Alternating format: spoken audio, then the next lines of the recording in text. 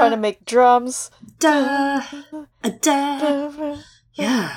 You have to introduce us while I do the music in the background. Boo, boo, boo, boo, boo. I'm fading out. Hello, and welcome to Girls Gone Canon, featuring the musical stylings of Eliana covering Anton Langage's A Cup of Coffee. I'm one of your hosts, Chloe. And I am another one of your hosts, Eliana, as well as, tonight's musical guest, SNL's musical guest. Give it up for Eliana. Hey, you do have a great one name for that. Like, you and I both do, really. We could be celebrity superstars in one name, just like Jocelyn. We could be the idol. Or it's just you and me, right? Chloe and Eliana, like Simon and Garfunkel, but I think those were their last names, so not quite like that. Thwarted again. Hey, welcome back. This is a very special summer break minisode. Yes, we are giving you a little view into our crazy brains now that Eliana has returned from her travels and we're back in biz on A Song of Ice and Fire. We're taking this week off. We've got lots going on and lots cooking for you for the next weeks for A Song of Ice and Fire. Yeah, so I'm sure you've all heard we are kicking off July with, not quite red, white, and blue, mostly just red and terrible and red. We're kicking it off with Melisandre's single POV. One day I'm sure we'll have more, but Yeah, the Winds of Winter Mel is actually probably going to be wonderful in red, right? Like, it's going to be very magical. I've really enjoyed doing the magic over these last chapters with Aaron and with Victorian. And Bran. I mean, we really did, not to toot our own horn, but we did kind of plan that a little. And I will tell you, what comes after Melisandre we did plan, but also we based it on a very silly thing too, which I really appreciate. I can't wait to share that for when we finish Melisandre. No spoilers, but there is a very funny thing involved, in my opinion.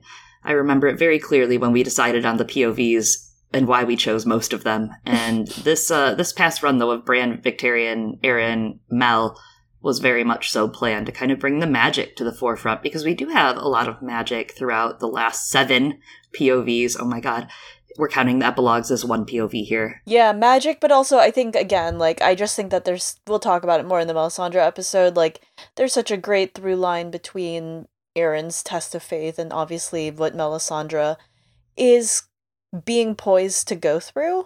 And even that through line of slavery, right, True. With everything in Victorian's chapters and how it all circles back when we get to Melisandre. I thought that was kind of strong in this reread. Absolutely. And yeah, I'm excited to dig into that. And if you want a little bit of, you can't wait, you want a little bit of a taste of us talking about Melisandre, we did many years ago guest on Ideas of Ice and Fire with Quinn, which is now Quinn's Ideas, to talk about Melisandre. Oh yeah. That was so long ago. I missed that. And it was a really fun, it was 2019. I think it was right after the show ended. Oh yeah, if I reuse some of my same jokes, everyone, maybe don't listen to it yet. Wait till after the episode. Give me some grace. I'm going to talk about the period stuff again because I'm still baffled about that. But it's unremarkable.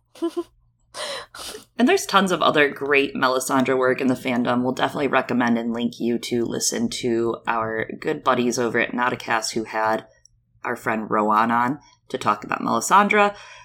There's been some great work throughout the entire fandom on Melisandre, and we're just excited to get to contribute to it finally. Ourselves. Absolutely. Together. Absolutely. Together. For 5 years we've been doing this, Eliana. Over 5 years, really. Can you believe it? It's been more than 5 years. You can see my face scrunching up as I think about and I count the years. I'm like, it has been, hasn't it? Yeah. Yeah. Over half a decade that we've been... Our wood anniversary. Our wood anniversary. Fuck. What wood? What's the wood? How much wood could a woodchuck chuck if a woodchuck could chuck wood? A woodchuck would chuck all the wood it could chuck if a woodchuck could chuck wood. Well, Melisandre in July. More after that. I really liked your little red, white, and blue, but red and terrible and red. That was pretty clever. Kind of cute. Kind of clever. I like your style. Spur of the moment. Yeah, I'm so smart. I was so clever to have seen it. So clever. So clever. Something else that we are coming on back to, now that we have Eliana back in the pocket, is Sailor Moon, right? We've got a lot to catch up on Sailor Moon. We got a movie to get watching. Yeah, we do, which I think has not yet released for US audiences, right? But it has finally released in Japan, Sailor Moon Cosmos, which is the final season of Sailor Moon. I have heard rumors. I don't know that it's like actually true or if it's just Naoko Takeuchi just, being like, yeah, I've thought about this thing, right? Saying that she's had an idea for a new Sailor or Sailor Senshi, but that could just be like a thing where, people just think about things, right? Not that she's necessarily gonna make anything off of it. That woman doesn't need to work anymore. I hear her husband made the same decision, even though his story's not finished. But Hunter x Hunter, yeah, they're like a manga power couple. If you all are unaware, Naoko Takeuchi, creator of Sailor Moon, is married to the creator of Hunter x Hunter, which many of you might know is Hunter x Hunter, but I've heard that the X is in fact silent. So. Oh, interesting. Yeah, I'm trying to find the actual release date for USA. I think it's end of this month. It looks like end of this month. I think they're releasing 30th. Yeah, so good for them. That's why it was going to be perfect until, I ruined it. Well, we're not too far behind. We're having one of our really good friends on to talk about Season 2, Chika, from Shoujo Sunday. I really like Chika. Me too. Yeah, she just got a great attitude, and she's a little sassy like us, which I love. And I think that she has a great view. I mean, she's just so like, I like anime. You love anime. You're a fucking weeaboo. And weeaboo. Oh wait, you have to see this new shirt that I bought at this convention. I'll talk about it, but please continue. Yeah, so you're a weeaboo, and I like anime, but I'm not quite as into the fandom as you are, and I don't feel like I'm gonna sit there while Chika just blows my mind, I'm pretty sure, on stuff when she records with us, and I can't wait, because I just think she has a great viewpoint and a lot of great knowledge to share. Yeah, so I think, okay, I'm actually like a little behind on a lot of anime lately, and I'm more of like, I would read a lot of manga just because, with anime, because I prefer subs over dubs, it requires your entire attention. And I'm not great at giving my full attention to things. And one of my coworkers who was even more into anime said, "You're just not skilled enough." Because I was like, because you have to watch and give your full attention if you're going to read subs, right? Because I can't just have it on in the background because I can't listen. I don't know what they're saying. Yeah. But anyways, my coworker was like, "No, you just have to learn how to multitask and read both at the same time." I'm like, I cannot do that. But also, my work requires a little more, like, writing in words, I guess. Maybe that's part of it. Yeah. I like subs, but I'm the same issue, so I just stick to dubs so that I can have my brain go to everywhere. And dubs are better nowadays than they were when we were growing up.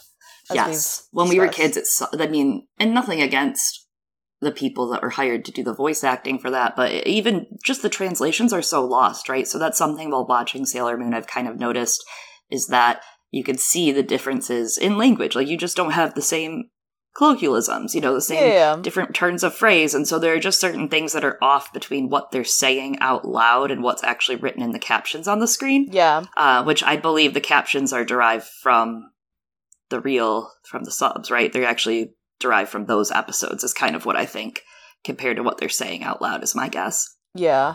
So it's interesting, but yeah, we'll talk about that when Chika comes on. Chika has chosen to come on for season 2, which I think is interesting. It's a really fun season to come on to, though, because that's when the character base starts to kind of expand and the plot really starts to heat up. And then I'm hopeful we'll get a guest on for season 3. We have one in the works. We'll reach out and see soon, but that is a favorite season for sure. Yeah. Season 3 is my so favorite badass. season. And I know Chika was deciding which one to come on for, right? Because I know she was deciding she wanted to do 3 or 2, but she just really loves 2. So we'll talk more about what she loves about it when she comes on. And yeah, they cover a lot of other things on Shoujo Sunday, and I just haven't, like, caught up, I think, with some of the manga that they discuss or read some of it, but there are some of the much bigger names, like, I also don't even remember what happened, for example, like, Ouran Haya Host Club anymore. I read that right when I was in high school, and... Yeah, I know they talk about Revolutionary Girl Utena, which I used to really love too. Yeah. I used to really love that in high school, and Fruits Basket, which is pretty, Yeah, whomst amongst us. I read it, but I never got to the ending, and I've actually been thinking about starting the new anime because they ended up rebooting the anime, I think, to be closer to the manga. Yeah, kind of like what they did with Fullmetal Alchemist. Yeah. Which that's like, anime's really cool for that, right? The anime could just do that. They could just do reboots. And you don't have to bring on the same... That. It's fun because, like, you can still keep the same style, character design, right? As opposed to, like, let's say, for example, you reboot Game of Thrones. You can't come back to the previous actors. Which, it's kind of like soap operas in that way, right? Mm. There's something cool about it, like soap opera-y, in fact, in the way that, like, so I grew up watching Days of Our Lives with my mom. And so when I was at home from summer vacation or home on a sick day, I have this, like, very distinct memory of my mom making me chicken ramen and me being sick as hell on the couch, wrapped in a blanket, and we watched Days of Our Lives when it came on at 1 p.m. ET or noon ET. I think it was 1 p.m. And, like, they would recast characters, or they would reboot characters and plot lines that, like, maybe had been dead for a year or two, and all of a sudden, oh my god, Stefano's back, and so-and-so's with him, except so-and-so's recast, and they're calling it, oh, she bumped her head and has amnesia. Or, you know, all this stuff that's like, all right, cool, move on. I believe it now. Let's move on. Yeah. So, I like that anime gets that, like, telenovela-esque treatment. They actually brought back on, I think, the voice actor for Sailor Mars, and I'm not going to spoil for which character or something, but in Sailor Moon Cosmos. So, like, from the original anime. Mm-hmm, mm-hmm. So, people are wondering I really appreciate that. With the US, I like the homage, that they at least respect the original parts and come back and give those actors some space to come back if they want. That's great. It's respectful. It's respectful. Also, it shows, if you're a creative director or creator, like you're working on a project, you want to bring those same people back. It's good. Yeah. Eliana, you've managed to avoid it so far. Avoid finishing it, that is. Oh my gosh. And once we finish Sailor Moon, finally in the fall, we have a wide open space for a new podcast to start about a book that one of us has read and one of us has suffered through part of. Eliana, would you like to tell the class what we're going to be doing this fall? Yeah, I guess we're doing The Secret Commonwealth this fall. We discussed if we were going to do it, and I guess we are. Probably after we finish Sailor Moon, because we can only hold so much in our brains at a time. That's what I have to say about that. Well, okay, so we'll see. I know that the book is difficult, and I am holding out hope that Philip Pullman as an author, he's shown a lot of, I think, propensity for growth in general. And our friend Tana, whom I saw last night, because she was paneling at a convention I happened to be close by to, and yeah, she was like, "Oh, so you're gonna give him grace?" I'm like, "Yeah, I mean, I guess he has shown that he can grow." So I'm like, maybe. And we won't spoil the things that we don't like about The Secret Commonwealth, because I will say, so for those of you that have not read Philip Pullman's His Dark Materials series, the main trilogy, or the Sandwich Trilogy, the Outer Trilogy, as we called it, which is an incomplete trilogy, hopefully will be complete. And I will say, I am waiting for that final book till I really pass judgment.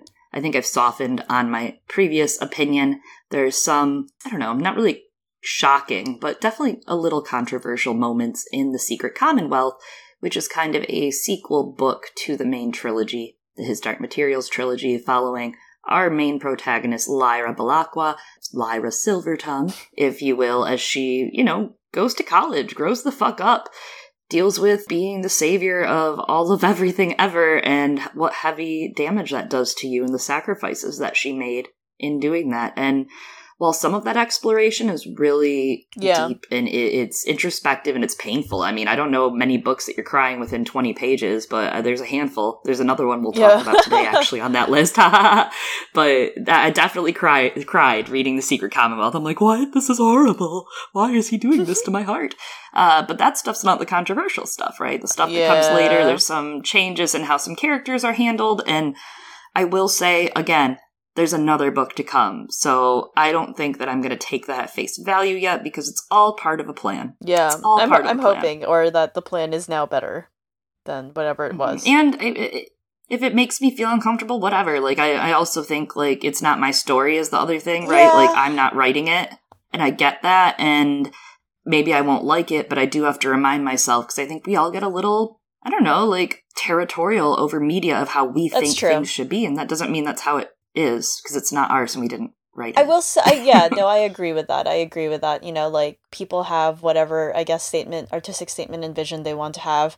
For me, it was that he wasn't willing to lean into that it being uncomfortable, right? And I think it would have been stronger if he had just been like, yeah, this is weird and uncomfortable, as opposed to trying to have it be approved, right? As opposed to sanctioning it, right? I wish that instead of trying to do that, it was leaned into like, this is uncomfortable. So Yeah, all will be revealed, hopefully, with that final Book of Dust that he puts out. And it's hard because I really enjoyed the first Book of Dust that we have covered in full, La Belle Sauvage. I really enjoy La Belle Sauvage. I think that hits so many great emotional beats, and it's such like a spectacular story and a little mini hero's journey. And I think maybe that was more of the gut punch of reading that and then going in the future 20 years, and that's what he chose. So yeah. And I think, you know, for example, another show that we have just finished watching because it's done, Succession. Succession does a good job of like, obviously these people are not good and moral, right? And we don't need them to be doing a good thing or a moral thing. We are here to tell a story, and that's fine. Yeah. We didn't really get to talk. You know, Emmett, my roommate from Not a Cast podcast, ASYAF, has been covering that end of Succession with me. I really appreciate that he took the time out of his very busy schedule living in the same home as me to come on to our podcast and just talk about Succession while you were out. And now that you're back, how do you feel about that season 4 Succession finale? And if you haven't watched it, I don't know, scooch ahead on the podcast for a couple minutes. But Eliana, I want to hear your feelings. I want to know what you kind of thought about that ending. I thought it was a great ending. I kind of wish that we didn't, you know, jump all over, like, the world, right? Like, we didn't have to globetrot, I guess, but maybe they were like, you know, let's go out with a bang, bring everyone on a vacation somewhere nice for the finale. But I thought it was, and I wish there were a little more Connor. But ultimately, the show isn't, I guess, about Connor, right? The show is about the 3 siblings. It's about, you know, King Lear's daughters. And despite Kendall insisting on he is the eldest boy, which again is not even true, but I thought it was great. I do think that episode 9, right, the penultimate episode was the strongest episode and is the one that you gotta go, well, actually, I don't know, maybe the one where Logan... We're gonna spoil Succession, everyone. The one where Logan dies, maybe that was also just as strong, but I think episode 9 is the one that you go and you submit to all the awards committees. Yeah, I mean, episode 9, that was such a great episode because that's like, it's Tywin's funeral, right? Like, it's all of the last few days of the scrambling and the how do we carry his legacy on and the president and this and that. It really led to that, and it was very raw, where Logan was a shithead, right? Like, he was a Tywin Lannister figure. He was an absolute asshole, but yet it humanized him because it turns out assholes are humans, right? Like, it turns out that bad people are based on humans that do bad things, usually, right?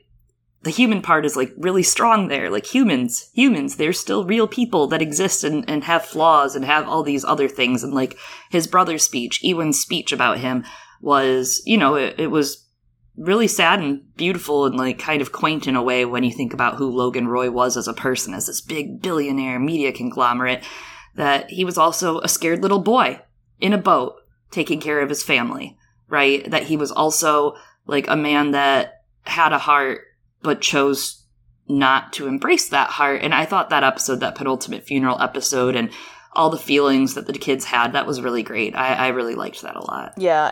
That was a good episode. And I mean, like, I know you asked my feelings on the finale, but I think throughout the show in general, there's just such really great cinematography, but I thought that some of the ways that they use that visual language in episode 9, in the penultimate episode, was so great when it came to some of the speeches, right? Like, Ewan ends up having command of the stage, as do Kendall, and then later on in her speech, Shiv, because suddenly you see the camera, once they start going and they're getting to the part that you're supposed to feel things, the camera goes towards, like, the right of them and then shifts down. So you are looking up at them, and then from there they have a position of, again, command of the stage, whereas when, you know, everything's falling apart for Kieran Culkin's Roman. I was like, Kieran Culkin. Tyrion Culkin. Like, everything's falling apart for Roman, right? You never have the camera do that. The camera is level with him, and it is constantly shaky. And granted, the camera is shaky for the characters a lot, but then, you know, the cinematography really tells you how to feel about the characters in those times. So I thought that was such a strong episode. But again, finale was fun. And to my knowledge, I believe Kieran Culkin said, too, that they didn't know Ewan's speech beforehand. That was their first time hearing it. So that, can you imagine? Like, his reaction was actually, at least Kieran's reaction was completely raw. He was reacting in the moment, and that's what they used. That's cool. Yeah, that's kind of really fun. Cool. It's kind of like, I think, for better or for worse, right? It reminds me of how they approached Blade Runner. Yeah. Okay. Yeah. Right. I think some moments both the actors, not both of the actors, knew exactly what was going to happen and what the director had told them to do in regards to actions. Mm-hmm. And it's kind of one of those shows that I'll reiterate. I think we said this in our finale episode, but like, we won't see a show like this, you know, for a long time, probably. Who knows if we'll ever see a show this great with what's happening with TV and what's changing with media. You know, it's a show that they allowed you to, they encouraged you to do your own take of the character at the end of a scene. They would have one where they just go and do it raw, you know, like use what you want from the script, do what you think the character will do. And that often made it in. And where the directors, you know, accepted the feedback from the actors that said, hey, I don't think my actor who has one line in this entire season would actually do this in the background. They would be doing this. And they would say, well, you go do that then. Go do it. Yeah. You know, that's really awesome. It seems, even just from what we see from all the behind-the-scenes clips and from some of the publicity and press and interviews, it's just, you know, that's the last of its kind. Yeah. That was a special show. Very special. I will say, after watching, like, the finale or something of Succession, my partner was like, you know what I miss watching? Veep. And so he started another Veep rewatch off of that. I am on the end of season 1 of my Veep rewatch too, partner. So it did make me like, I'm like, I want to be held by something comfortable in 30 minutes. Veep. Oh my gosh. Veep is another good one where they're like, obviously you're not supposed to think that they're good. Do we just watch a lot of HBO shows? Yes. I mean, they're some of the best shows, like, not to be biased here, but HBO does have better sitcoms and better drama than most other. Sorry, I have a special guest that's... Oh, hello! We have a special guest. What the fuck was that? Did you just see that, Eliana? Oh my god. Anyways, special celebrity guest, Kat Alison is here too. Yeah, they just have better prestige TV. And I must say, everything going on with Max and Warner Brothers, with Discovery, it's a bummer because HBO, like, no matter what, is a place I know I can go find something good to watch, and I know that'll change with all of the Hollywood craziness, you know? Yeah. Going on. Yeah. Yeah. That writer's strike is still going strong. For those of you at home, it's actually starting to affect a lot of things, which is good. I'm like, good. That's the point. I'm glad. Yeah. I mean, and this is just how I personally feel. Drag me through the mud for it. House of the Dragon shouldn't be filming. Interesting. Yeah, I agree. And HBO is pushing it, obviously, to keep filming and to keep it moving, since it's one of their best shows and most watched. I mean, hell, we've seen the numbers. Obviously, Game of Thrones and House of the Dragon have done numbers, but it's really rough because you know there's no wiggle room, because George does support the WGA strike. Obviously, he very much supports it. He's been picketing in his own town for it and going places and speaking about it. He's full support, posting about it all the time. But why is House of the Dragon filming? Yeah, I agree. I think what they're saying is that, like, you know, it was all written before the strike and that they had written in regards to that, but we also know that that's not how it works. That's not how it works, right? Yeah, as you said, like, as people have discussed, there's writing that happens on set and during filming, right? As you were talking about, like, the ways that things change during the filming of Succession that happens on every show. Maybe not to the same like length of artistic power that every person had on Succession, but still writing happens, and that is crossing the picket line. You need rewrites on set. You need people to listen and say, oh, that sounds horrible out loud. Let me come chat with you on that. You need actors to feel comfortable enough that they can turn and say, why is my character saying it like this? Wouldn't they say this? And get it approved. And you really can't get it approved. And you have that kind of awkwardness of the EPs are on set, right? So Sarah has executive producer. Like, all these people that are executive producers are on set, so they're probably smudging those lines, in my opinion. Yeah. I'm sure those lines are getting blurry on set in order to get things done, because it is still a production, right? Like, I work in food production, and no, it's not glamorous like acting. It doesn't have, music and production and set and wardrobe, but it's still, you have processes to get the actual work done and get the technical work done and get the things in place that you need for the people that are on the line to put the food in the boxes, right? Like, there are things behind the scenes and on the scenes that have to still happen. And it's a disappointment to me. It really is. I want House of the Dragon Season 2 like everybody else, because media is fun right now. And, brainworms, like, I don't like to think about real life. It's fantasy for me, too. It's escapism, but I also really think all of the people that make everything that we get our brainworms off to, like every week shows that we watch, like those people working on those sets and that write for these shows and that get like cornered out of writers' rooms and squished out, and they actually do their work for free sometimes because they know the show needs it in order to become complete. Like, those people deserve a living wage. Yeah. Those people absolutely deserve a living wage. House of the Dragon has made so much fucking money, and maybe even more than they really expected. They didn't know if this was going to hit. No one really did. Did we think? We didn't know. Yeah, the people that write for these shows deserve to see that money too. It's bullshit. And it's not just the money, right? As George pointed out, it's about the sustainability of the industry, because the model that, for example, especially as streaming becomes popularized, and that it's no longer, these long form shows, and people, I mean, the way that we all collaborate and work has changed with technology, and yeah, young writers don't get to stay on the sets and learn how the shows work, and that stifles your ability to be able to build a lasting career out of it as well. Like, yep. The whole industry will suffer when people don't know how to fucking work on shows.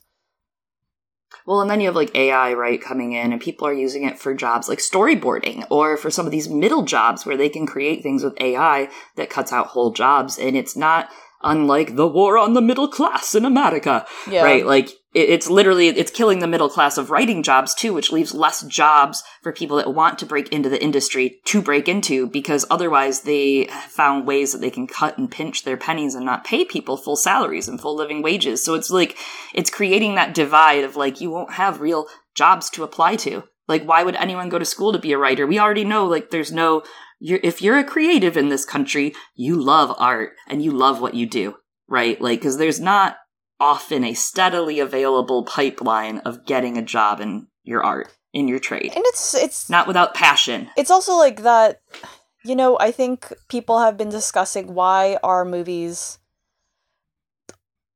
the movies that come out every year, you get like what, a Marvel movie, a Star Wars movie or something every year, right? And a lot of them are kind of just from these big companies and have, for the most part, very similar feels. And then it feels to an extent like we are getting less creative movies. And I remember fewer and fewer. Yeah, I remember who is it? One of the big name actors who also does production, who is also a producer on some things, was talking about like the problem is studios aren't willing to put the money behind those risks anymore, right? So you don't get, I think, some of those big creative risks or just a variety of different kinds of stories anymore, because they're like not sure if it'll sell at the box office, because of streaming, a lot of us, we just go to the box office less, right? And I think that if we rely solely on AI to give us these kinds of stories, we're gonna see a stifling of new kinds of stories. I mean, we're just going to turn into a nation that is like sitting on the couch with our big 3D goggles on, and we're just chained to our fucking couch for the rest of our lives. Like, it's kind of becoming that way with the COVID or the air quality or the, depending on what's going on for anyone in this country at any point. It's a little crazy. It's, I don't know. I worry that, we lived through the last writer's strike, right? Many shows suffered through that. Yeah. I think people are so reliant on media now and what the new show of the week is, or streaming the new thing and catching up on it. I mean, we all are. I am also prey to that personally, but that's not going to be a thing in a year when there's no shows because we didn't pay writers, and now the shows we do have are going to be half AI generated bullshit. They're going to be half AI and also half all reality shows because you don't have scripting. Right? I mean, you have some writing. Obviously, some of it is scripted, but you don't have writing in that way. They give prompts for kind of situations to the people on the shows. And then sometimes they'll even ask them to refilm the same interaction multiple times for a lot of these reality shows. So, but you're going to have a huge influx of that, which says a lot, because that also, reality TV is kind of looked at as being able to get around that shit, too. Yeah, that's why that's why it exists. It's cheap. That's why Discovery Max, I think that's a large part. They were saying when Discovery and HBO merged, Discovery was pushing the idea that, this is what audiences want. And, I mean, sure, there's an audience for it. I'm an audience of reality TV. But at the same time, it's not that they were saying, this is going to be exactly what we should be doing because it's the future of genre pushing stuff. They're doing it because they're trying to cut the costs. I totally agree. It's kind of interesting the time we're living in. I really look forward to next year to just see the madness. Yeah. Because, I mean, there's going to be so many delays. Yeah. So many delays. Absolutely. I'm grateful for the stuff we have now, though, to watch. You are our reality TV connoisseur right now. I'm not quite on that level. But you are my person when I think reality TV. Yeah. So tell us, Eliana, what's on right now? Well, tell us the drama. What is it? What else is on? I just know that Love Island Season 10 is back, and it seems like they're doing multiple more seasons, I guess, each year, right? They had Season 9 earlier this year, and that one was filmed in a house, I guess, in South Africa, and this one, they're back in the house in Spain. And the vibes were just bad in Season 9. The vibes were just bad. They've made a lot of changes this season in how they do the show that I think are good, right? They, everyone's still very hot, of course. That's the show. It's a fantasy, just when at the Ted Lasso series finale, I kept yelling, "This is a fantasy show!" That was the most fantasy show of any show I've ever seen, and I watch a lot of fantasy. But that's what I like about Ted Lasso, It's a fantasy show. But anyways, everyone's still very hot, but they're not all, size 2, right? Or the men are not what's the premise? Steroid cut. For us at home that do not watch Love Island, can you just give us a quick mini premise just so we understand and we're on the same page? The hot people have to choose one another, and who will the hot people pick amongst each other to perhaps theoretically fall in love with? And they've also brought in people who are older. I think this is the first time I've seen a woman who was 30 years old on the show, which, well, we are pretty old, you're right. Well, I just think, if you want a show where people actually are looking for love or whatever, it's a little harder at earlier age ranges, right? You're not, a lot of people aren't ready to settle down at 19. And yeah, that's a really good point. It's kind of stupid because 19-year-olds, having been one, we just want to fuck the world. We just want to go to the world and just stick ourselves in it. Yeah. And I think they saw that, when you bring in women who are older, more mature, and know a little bit more about, dating, in Season 8, with Ekin-Su, who was the winner, and was, an absolute blast to have. She brought a lot of, I think, personality and, and great TV. It was great TV. That's it. So yeah, I haven't watched a lot of that reality lately, so good to know. Yeah, good to know. I'm What have you been watching in terms of drama? Oh no. Well, I've been watching and reading a lot. Okay, I just started the Grishaverse in books. Within 7 days, I have read 4 of the books. I have a problem. My brain is broken. I'm just reading them all.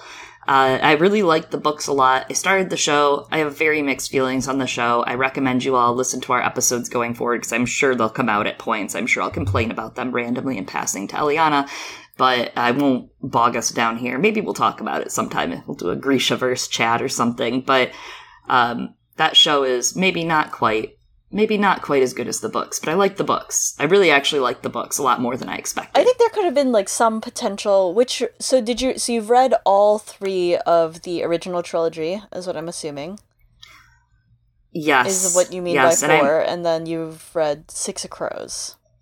Yep, I've read 6 of Crows. I'm on Crooked Kingdom. I'm actually about a quarter into Crooked Kingdom right now, so that'll be 5 books in 7 days if I have my way with it today, and as soon as we get done.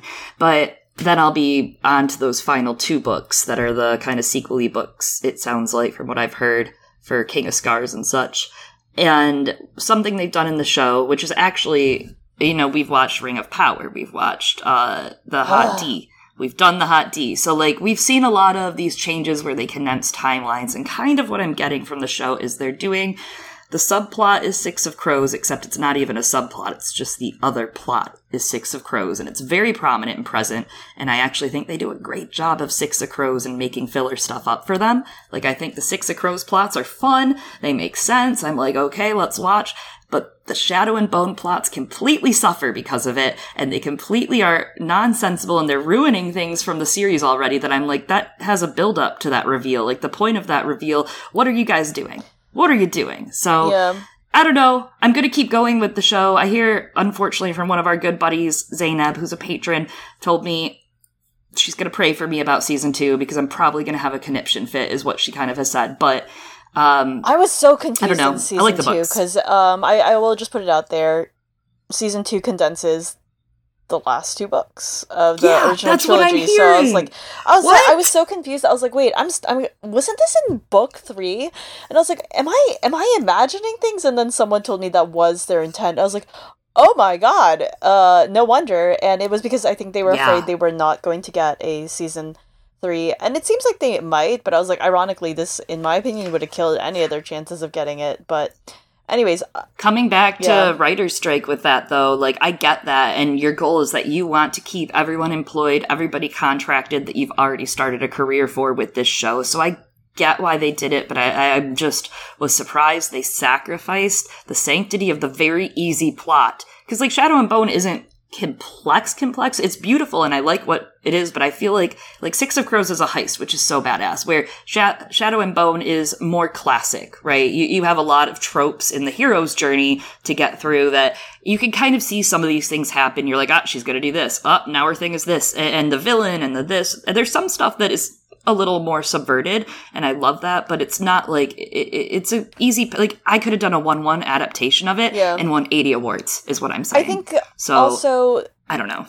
They did have to, in my opinion, they had to make some changes, which I would have been really interested in seeing how they made some of those changes, and they are doing that, especially with some of the main characters' plots, because I do think, I was a little in terms of the themes of the original trilogy, I did feel a little confused about the messaging, so I think that would have been interesting to see how they explored that, especially as the author has matured as well. And she, again, I always talk about how Bardugo has a great job of constantly evolving her style and her writing, and the Shadow and Bone series started very much deep in the trenches of peak YA time, right? When those tropes were very much, they were tropes, right? But they were becoming solidified during that time. It is only now that we can look back on it and be like, oh, this is tropey, right? But well, yes and no. I think it's actually, I argue, again, we just have to do this as an episode maybe, because I argue that it's very classic. It's got classic literature tropes in it. Sure. And I think that she subverts them very well in certain ways. And I don't really think, I see what you mean about YA of the time was very trendy and was using those tropes as starting other to. Girls, right? Especially at the beginning of the first book. And then they don't do that in the show, which I think was good, right? Because we've learned, and I think the author has also learned more since then. But we didn't know, that was what we had been indoctrinated in. And I think people forget how much, there's been a lot of change in the way that we talk about how we talk about, like, in the way that we talk about women characters and women in general, and what sort of narratives that we ingest since that time. I don't know. Maybe it's just because I'm coming fresh off it, but I don't know how much I agree with that, with the not like other girls crap, because you know what? I think it is in the show a lot more, personally. I disagree. Alina in the show annoys the shit out of me. That's funny. I disagree. Well, we'll talk about this in full another time for sure, because, but I'm very invested in them now. I'm very into the Grishaverse. I'm late to the table, but I'm still at the party, you guys. I'm still here. Yeah. I'm like out here. I'm like, what kafta would you wear, Eliana?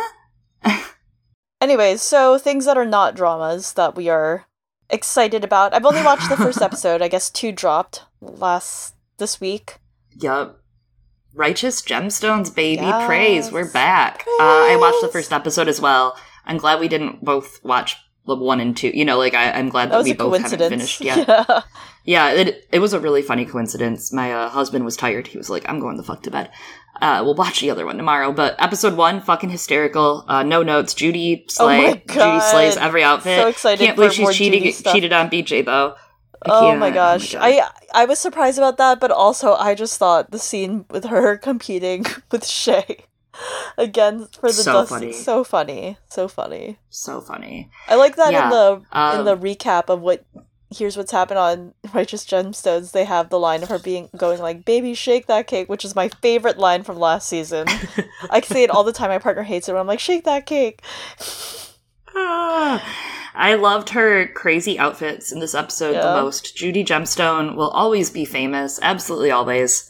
I look forward to this season. I really look forward to the rest of the season because it seems they're just going to be outrageous. I mean, we're going to get Steve Zahn. We're going to get some great actors this season. Some just silly performances. Keenan is on there. Yeah. So that's fun. I noticed, yeah. Keenan Thompson. Also, I did like Amy Lee's... I want a watermelon outfit. I loved that. I'm really glad to hear that you loved that. I loved that very much. Her little watermelon dress. And it seems like, we got to explore Papa Eli's sins last season, and it kind of seems like we're going to get some of Amy Lee's this season. Yeah, I'm excited about that. They've kind of made her seem like this perfect angel. So... I think they foreshadowed her being like... Oh, I mean like in previous seasons. Secret boss, Yeah, though. yeah, that's true. Yeah. I think last season and the season before, they definitely foreshadowed a lot of, like, Amy Lee was not as perfect as y'all want to think. That's and true. There's some, like, last season with the with Schwartzman's character, right? With the interviewer guy, the interviewer guy, the journalist. Oh, right, the right. journalist, I was like, he was chasing some of those sins, so... Yep. He had heard some stuff about Amy Lee, and that's what Eli silenced, and I think this season we're going to see those things come out. Yeah, and I also love... Kristen Johnson. I love Kristen Johnson. Kristen Johnson is here. She's a great foil for Judy's character. I just love her. She's like, I want to see them bump heads, because, I'm pretty sure we know, obviously, if you've watched the episode, who that is, but, yeah. All right. Finally... One of the last things I want to talk about that we've been reading, and I can't wait to watch it when it comes to Netflix, is The Moon Represents My Heart.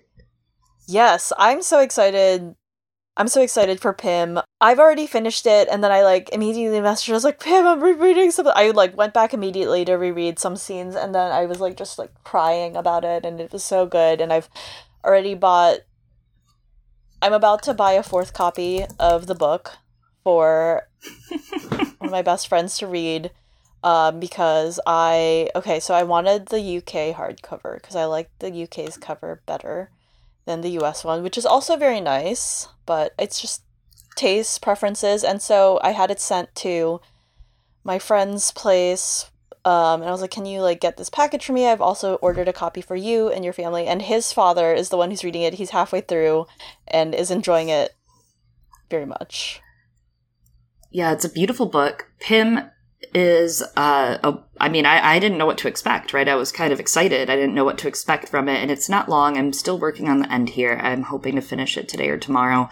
But it's basically a story about a Chinese-British family of time travelers, and they're seeking connections and seeking their past, and there's a little bit of sadness in the front of the story and then a lot of sadness throughout it, but it's all bittersweet, and it really tugs at your heart, and, I just think Pim did such a wonderful job with this. We'll link below where you can get it. Get it at Waterstones or hopefully your nearest bookstore, local bookstore. Ask for it from them.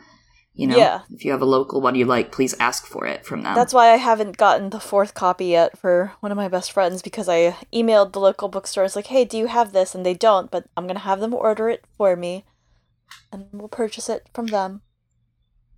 Yeah, it's bittersweet, and it's got some nice hope in it, right? And it kind of talks about those familial connections and, you know, between the parent and child, right? Of who you are, who you want to be, vice versa, and how that affects one another and what other people see you as. And I think beyond that, you guys, Pim's writing is just incredible. Like, the actual, like, mechanics of the writing, of the way that she approaches how she's structuring the words, how she's structuring each chapter.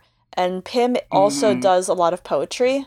So I was just gonna say, it's very poetic. It's beautiful. It's so well done. I think, you know, a lot of what we do in fantasy, a lot of it is steeped in prose. And, like, you know, George is a good writer, and there's, like, a lot of strong language here and then, but I don't think any of it is, like, the same sort of powerhouse in the way that Pim's writing is, and every single thing, like, has this weight. And yeah, there's something, especially in the poems that are kind of interlaced throughout it, right? You don't think of a sci-fi book, because it's very science fiction when you think about it in the end, right? Like, you wouldn't maybe classify it first. It is, but I think it's science fiction because you're going back and forth in time. And I think those elements are, with being coded in that poetry, you don't think about it that way. I think it's more I do think there's a lot of sci-fi in it. There's no, like, well, no, that's true. There is some science that is, like, kind of touched on, but then I think ultimately, I don't know. In my opinion, it feels more fantasy, but I guess that doesn't really matter. Yeah. I think what's at the heart of it is it's a lot about, you know, intergenerational trauma. Yeah.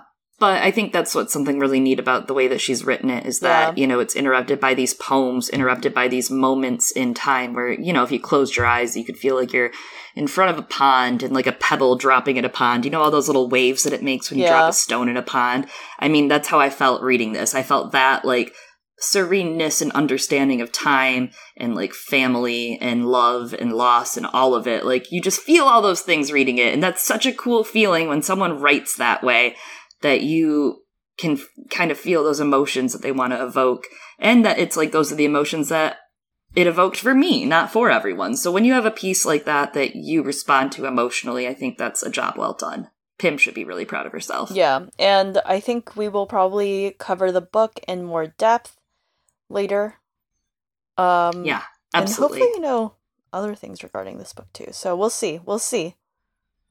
Yeah, there's a Netflix series a-coming, so... Yeah, I don't know what they're going through with that production or writing, so... Yeah, I imagine it's probably going to be affected, right? Yeah. By the writer's strike, but I'm not sure where in production they were. I will say, you know, just to also let you all know about the series, it is being produced by Gemma Chan, whom I believe will also be in it, and you may or may not recognize Gemma Chan. She's been in series such as Humans, which was a science fiction television series, which was really great, and she also is in Crazy Rich Asians, as well as in The Eternals, but I have not yet seen The Eternals. Yeah. But anyways, so Gemma Chan's going to be in it. Really excited. Or producing it. Yeah, and you know, even as a story, I would say, for me, and this is a favorite, my husband loves this movie, but In the Mood for Love, right, from 2000. Is she in that? No, but it is a beautiful movie with Maggie Cheung and Tony Leung in it, and they are wonderful, and it's a co-production between Hong Kong and France, but it's very romantic, very beautiful, has that beautiful bittersweet vibe, and it's something that, like, when I'm sitting here reading this book already, and I think about what the show could be, like, they have an opportunity to do something very beautiful just like that story, and I don't know, I just think it's really nice. I'm really glad that it's a book. Yeah. And that it's going to be a show. What the fuck? That's so exciting. Yeah. Great to see, you know, Southeast Asian creators also too, because getting work out there. Yeah. Yeah, Pim is Thai and Chinese, I believe, right? So that's awesome. Fuck yeah, good for Pim. Yeah. Man, all we got are these podcasts, but Pim's got that solid book. And Eliana's got like 80 copies of this book. Yeah, and I'm forcing everyone to read it. Even before it came out, I kept telling people, put June 6th. Put June 6th on your calendar, alright? My friend's book is coming out. So hell yeah. I had my email saying shipped from my pre-order. I was like, yeah. Oh, I did it because, as you know, like, I've been going around and I wasn't sure, so I did the electronic copy, but now I also have a hardcover copy.